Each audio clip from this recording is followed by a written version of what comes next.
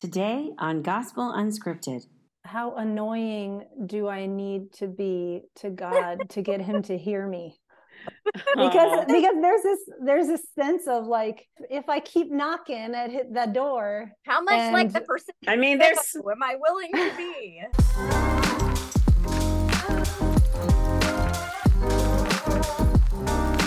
All right, hey everybody. Hello. Good morning. Good morning. And welcome to Gospel Unscripted. I'm Jennifer Smith. I'm Amy Harles. And I'm Megan Gelband. And we're here to encourage you and pray for you and read through the gospel with you. That's right. We want to make connections and observations and ask questions, all in an unscripted manner. And we really want to join with you in seeking the heart of Jesus and learning about God's plan to give you and me and all of us a future and a hope. So let's get started. Let's get started. Would you like for me to pray? Yes, please. Okay. Jesus, thank you so much that your mercies are new each day. And thank you that you see our hearts and you want us to draw close to you in your word. And just thank you for these ladies and illuminate your words to us and bless our conversation. And thank you for your love for us. Amen. Amen. Amen. All right. I think we're at the little Jesus weeps section. John 11:28 through 37. Yes. Okay, that works. John 11:28. When she had said this, she went and called her sister Mary, saying in private, "The teacher is here and is calling for you." And when she heard it, she rose quickly and went to him. Now Jesus had not yet come into the village, but was still in the place where Martha had met him. When the Jews who were with her in the house, consoling her, saw Mary rise quickly and go out, they followed her, supposing that she was going to the tomb to weep there. Now when Mary came to where Jesus was and saw him, she fell at his feet, saying to him, "Lord, if you had been here, my brother would not have died." When Jesus saw her weeping, and the Jews who had come with her also weeping, he was deeply moved in his spirit and greatly troubled. And he said, "Where have you laid him?" They said to him, "Lord, come and see." Jesus wept. So the Jews said, "See how he loved him." But some of them said, "Could not he who opened the eyes of the blind man also have kept this man from dying?" You read so evenly and smooth. I was listening to how I read things and I thought, oh man, I read so fast. I was thinking, I bet she reads fast because she reads a lot. I do. And I read out loud to my kids and I usually am thinking we need to like keep moving. That's funny. I think. But yeah, it's funny the things you notice about yourself when you're watching a video. I'm like, oh, do I really do that all the time? Oh yeah, when we first started, there were things that I lost some sleep over. And I called Jenny about like we have got to redo yada yada. Like I can't stand how this looks. I can't stand how this sounds. Yeah, it took me a while to kind of get used to me. That's helpful to know. I just think it's interesting how, you know, Martha calls to Mary and said, "Hey, the teacher's calling for you." And she rose quickly and went to him. And I thought that was, in some of my study, I can't find it now, but I know I had written it down, that the Jesus asking was similar to a command. And that was why she went so quickly. And I thought kind of cool. And, you know, she basically said the same thing that her sister had said. And then I also did some study about like Jesus' responses in this section, or really kind of in the whole chapter, that I thought were interesting. I can talk about later, but those were kind of some of the highlights for me, I guess. You know, just the difference between like Mary and Martha. Like Martha went, you know, back in verse 20. So when Martha heard that Jesus was coming, she went and met him. But Mary remained seated in the house. And then here in verse 28, Jesus called Mary. It makes me wonder if Mary is the younger sister. because Yeah. it seems like, she waited for permission almost, or Yeah. I don't know. I'm It kind of speculating. Yeah. I may have said this last time too, but I remember also in some of my study, it was either in my study Bible or in my commentary I use, that the way that both of them are portrayed in this part in chapter 11 goes pretty well with Luke, is it chapter 10, 38 through 42? Yeah. Just kind of like how they're portrayed. Martha is more assertive. She's more assertive. Mary is a little bit, hangs back a little bit. And so I do like how this passage, I feel like it fits really well with the other one, like, yeah, or how they respond. I know the section too about Jesus weeping is, talked about so much about how emotions are okay and things like that. Just like the significance of it, my dad said, was that, the incarnation is real and complete with Jesus having emotions. Like they're not necessarily good or bad. They just are there. And, but like just kind of the focus on, I mean, yeah, we can infer that emotions are okay for us too, because we have them. It also says something about Jesus and his completeness as being incarnated as human. Fully human and fully divine. I totally agree with that. And I know that the scripture, he was a man of sorrows, well acquainted with grief. That may not necessarily be, calling back to this particular story, but I resonate to that, that Jesus understood. I mean, grief is a deeply personal feeling, grief is different for everyone. And it is, I'm not going to say it's uniquely human per se, because I do think you see in creation, like in the animal world, mated pairs that when one passes away, those animals do grieve. But God knows and understands, and I mean, he's the author of all these things. He created us in his image. And I think this story shows Jesus, as you said, being fully human. When we are hurting and we are in need of God's presence, I've heard that phrase, you want Jesus with skin on. You need to feel him. You need to touch him. You need to see him, because we seek those we love and that closeness when we are our deepest selves. I really feel like that. And here Jesus is there with skin on for these ladies. And he is grieving with them. He's not a hired mourner. He's not someone who's going to hang there for the week and then the 30 days or however long that is. It is real, authentic grief of a loving God and a loving man and a loving friend, all wrapped up in one. I just love that. Yeah. That's really good. In that last part, you mentioned, Amy, like a man of sorrows, and I thought I would read where you got that from. It's from Isaiah 53, verse 3 and 4. It says, he was despised and rejected by men, and then a man of sorrows and acquainted with grief, as one from whom men hide their faces. He was despised, and we esteemed him not. And then verse 4, surely he has borne our griefs and carried our sorrows. Yet we esteemed him stricken, smitten by God, and afflicted. I think it was you, Jenny, last time, or a couple episodes back, you were kind of talking about Jesus in Gethsemane, where he also wept, tears of blood and the weight of literally the entire world is on the shoulders of this man. And when you think about how and I think about this too, as I was preparing for this and as I read this several times this week, this chapter, just how death is not what God intended. When he created Adam in the garden, it was not the plan that he had for us. And our choices, sin, the wages of sin is death.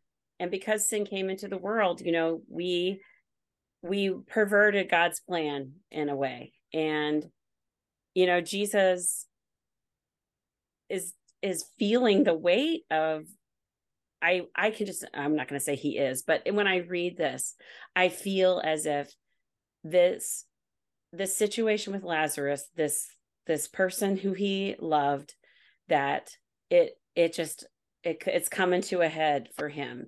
because his crucifixion is coming nearer. And, I think we all reach that point where, like you just feel it so deeply. And his response is this, the shortest verse in the Bible has some of the biggest, weightiest meaning. Jesus wept, and what all that entailed, I have some cool stuff that I found about that verse before he wept. So yeah, I had some stuff.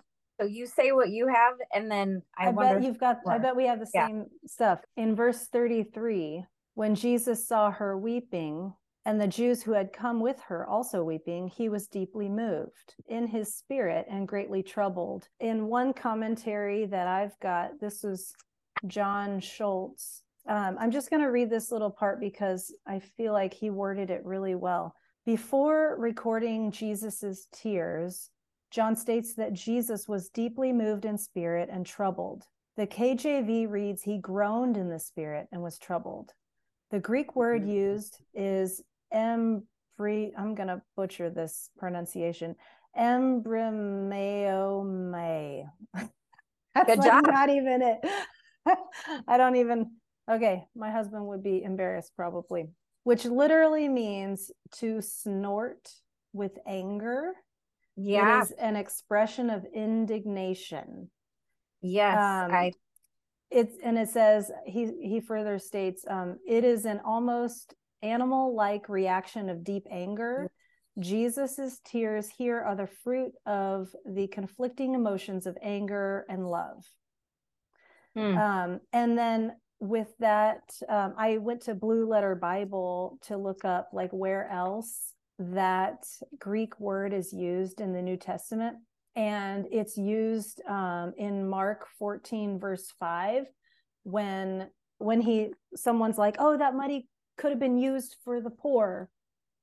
And then at Matthew 9:30, in both of those situations, it's like an indignant, like, I'm really not okay, upset. Mark 14:5, when Jesus was anointed at Bethany. Okay. It says, there were some who said to themselves indignantly, why was the ointment wasted like that? For the ointment could have been sold for 300 denarii and given to the poor. And they were saying that in a scolding manner. I can see the similarity. So is that what you were finding as well? Yeah, my commentary, it said, it even took it a step farther. It said to snort like a horse in anger. I was thinking about like the horses that I have been around and how I felt that was a really good word picture. So I was thinking, okay, so what is he angry about? And just like the anger towards death, kind of what you were saying, like, or what, like, this is not how he meant for it to be. Also in that section 33 through 35, where it talks about he was troubled, and I don't know what the actual Greek word is, but it was saying that the meaning was like agitation. So maybe a step down a little bit from like the snorting with anger, but still agitated. And then the weeping was like a spontaneous kind of grief. And I was just thinking, if I have a friend that I'm wanting to, I like how Amy said, grief is a deeply personal thing, and how you just want someone to be with you. You don't really want them to try to solve all your problems necessarily, unless I say that, but just how, Jesus was with them in this, and how I just want my response to be that way too. It was very human of him, but also God as well. And I found this note, one last thing, that like the Greek gods at that time, they didn't show emotions, no messy involvement with humans. And so to see that Jesus is relating like this would have been quite a contrast, to, I know there would have been a lot of Jewish readers and listeners at the time, but, I know also the influence among the Greeks and other people would have been, like the Gentiles, would have been something as well. So just a side note, in verse 38, which is the next section, that same word is used again. Yeah. The expression of indignation, when it says deeply moved, it's again like another being moved in anger and love at the same time. Big emotions. Yeah. Really big emotions. Yeah. Yeah, in my brain, I'm trying to recreate what this looks like, at Mm. at that tomb. So something I read or listened to mentioned like it could have been a ways down, this cave that maybe he was in.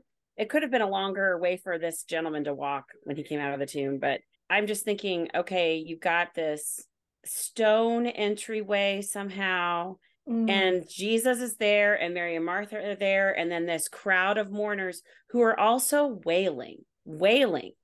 And that is part of what moves Jesus. If you look at 33, it says, when Jesus saw her weeping and the Jews who had come with her also weeping. That was part of it, And I'm thinking of, okay, I've been to funerals where people are crying, but I would not necessarily say wailing.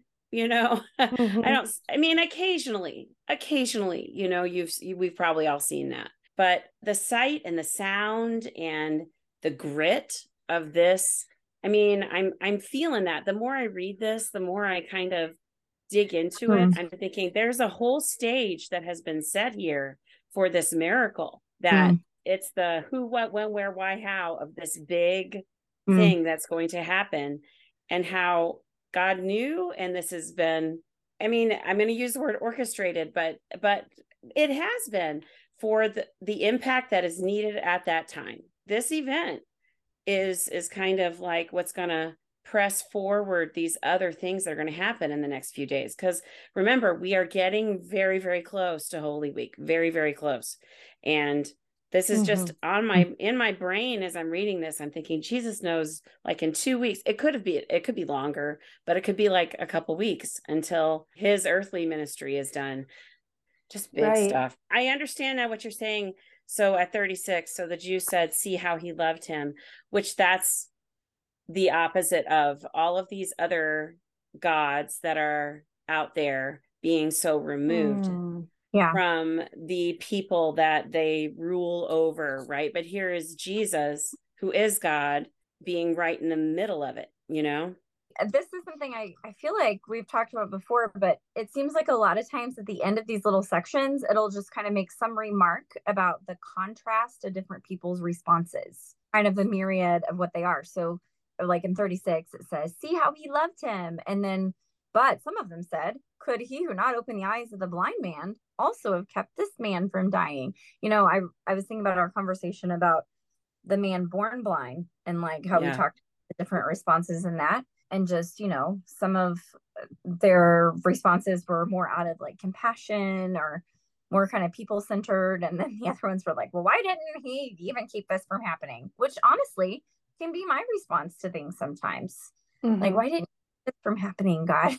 Yeah, I think it is interesting in verse 36. So the Jews said, see how he loved him. And so it's almost just like pointing out that, there are skeptics that are with them, but they're noticing that Jesus is different, that, wow, really loves them. And it's that brotherly, emotional love. Phileo, right? The phileo love. Yeah. I think we talked about this, but how Jesus has that almost righteous indignation. And it's almost like an example for us to be deeply moved. It's okay to be angry. Don't sin in your anger, but do something loving about it. That's so good. Be angry and do not sin. Yeah, that's a hard thing too. I mean, I think we've all struggled with that. The one thing I was going to say before we kind of leave this section is that if we kind of jump back to the beginning of it, where we were saying there was a parallel between what Mary said to Jesus and what Martha said to Jesus, in that, Lord, if you had been here, my brother would not have died. Something that I heard, that I think it was a John MacArthur thing. He said, and when he said this, I'm like, I don't know if I really believe, I don't know if I'm taking it this way, but he, in referring to Martha saying that earlier, said that it was almost as if she was scolding him or kind of saying, why weren't you here? Kind of giving him what for, so to speak, for not in a very gentle, you are still the Lord and I understand who you are way. But I don't know if that's really what it is, especially if you think about how different Mary and Martha are, how differently they're portrayed. And the fact that Mary says the same thing as Martha down in, where is that? I almost said measure 34. Sorry, I got music in my brain. Verse 34. I swear. All right, in verse 32. It was in 32. Well, and I think what they're really saying here is just these sisters are companions in their grief, and their faith, they had and have faith in Jesus' power to alter their circumstances. And I think that's why, of course, they sent for him, and they really do believe that he could have done something about it before Lazarus died. But I think there's like a mental block that neither one of them can just go there to the next step, that it's not just that, even though Jesus had raised others. And I was thinking, okay, did they know? I mean, everyone, I'm assuming they all knew about Jairus's daughter and the son of that widow, and that his power had been displayed in this way. But I think when it's like you get tunnel vision, right? You're just in your circumstance, in your grief, and you just think that nothing can move you out of that problem that you're in, right? And I think we all, and it's not just the death of someone, right? In our world, it is whatever thing we are faced with that is just insurmountable, I think we have these blinders sometimes to how powerful God really is. And please, Jesus, help those blinders to be removed, that we can just know and rest in your power and control over our circumstances, no matter what they are. That's really good. And I'm also wondering too, if, they knew people that also had not miraculously been raised. Like maybe we're grappling with the possibility that, Jesus wasn't going to raise their brother. Like they knew he could, kind of like in my life, like, I know you're powerful and capable of this, God. I don't know if you're going to choose to work that way in my situation, because he doesn't work the same in everyone's lives. But I feel like there's definitely a difference between, I believe you can do this, but will you do this for me? So I don't know if that was, I don't know if that was part of it too, that, you're right. They had probably known and heard about some of the other people he had miraculously raised, but, I'm sure there probably were other people that Jesus didn't do that for. I mean, I'm just, that's thinking out loud thought. And just thinking how that applies to, us in our circumstances. Like, I know you can do this. Will you do it for me? I don't know, but I will love you anyway. And then I think also about like, how annoying do I need to be to God to get him to hear me, because there's this sense of like, if I keep knocking at that door, will he get annoyed and open it? How much like the person? I mean, am I willing to be? That's right. I mean, there's scripture to back that up. What is that? To pray without ceasing. And there's the one story about where the man is asleep and someone keeps knocking at his door to let him in. And then there's seeking, you will find, ask and the door will be open to you. There's some story about a woman, an unkind judge, I think, and she kept asking him, I'm looking, but he wouldn't answer because he cared about her, but because he was annoyed. Luke 18, 1 through 8, the parable of the persistent widow. Yes, that's what I was talking about. Because Luke gives a lot of attention to women, so I should have thought. Oh yeah, it's in verses 1 through 8. 1 through 8. Oh, I love 18 verse 1. That whole verse is so great. Let's read it. So verse 1, and he told them a parable to the effect that they ought always to pray and not lose heart. Aww. I love how he said, right, like this is what the What is to be learned here? Yeah. And then in verse 4, but afterward he said to himself, though I neither fear God nor respect man, yet because this widow keeps bothering me, I will give her justice so that she will not beat me down by her continual coming. And verse 7, and will not God give justice to his elect who cry to him day and night? Will he delay long over them? I tell you, he will give justice to them speedily. Nevertheless, when the Son of Man comes, will he find faith on earth? I just love that pray and not lose heart. Ought always to pray and not lose heart. Isn't that just our mission in many ways? You know, to keep your eyes on the prize, to have joy, to pray and not lose heart. And not that Mary and Martha had lost heart, but you know,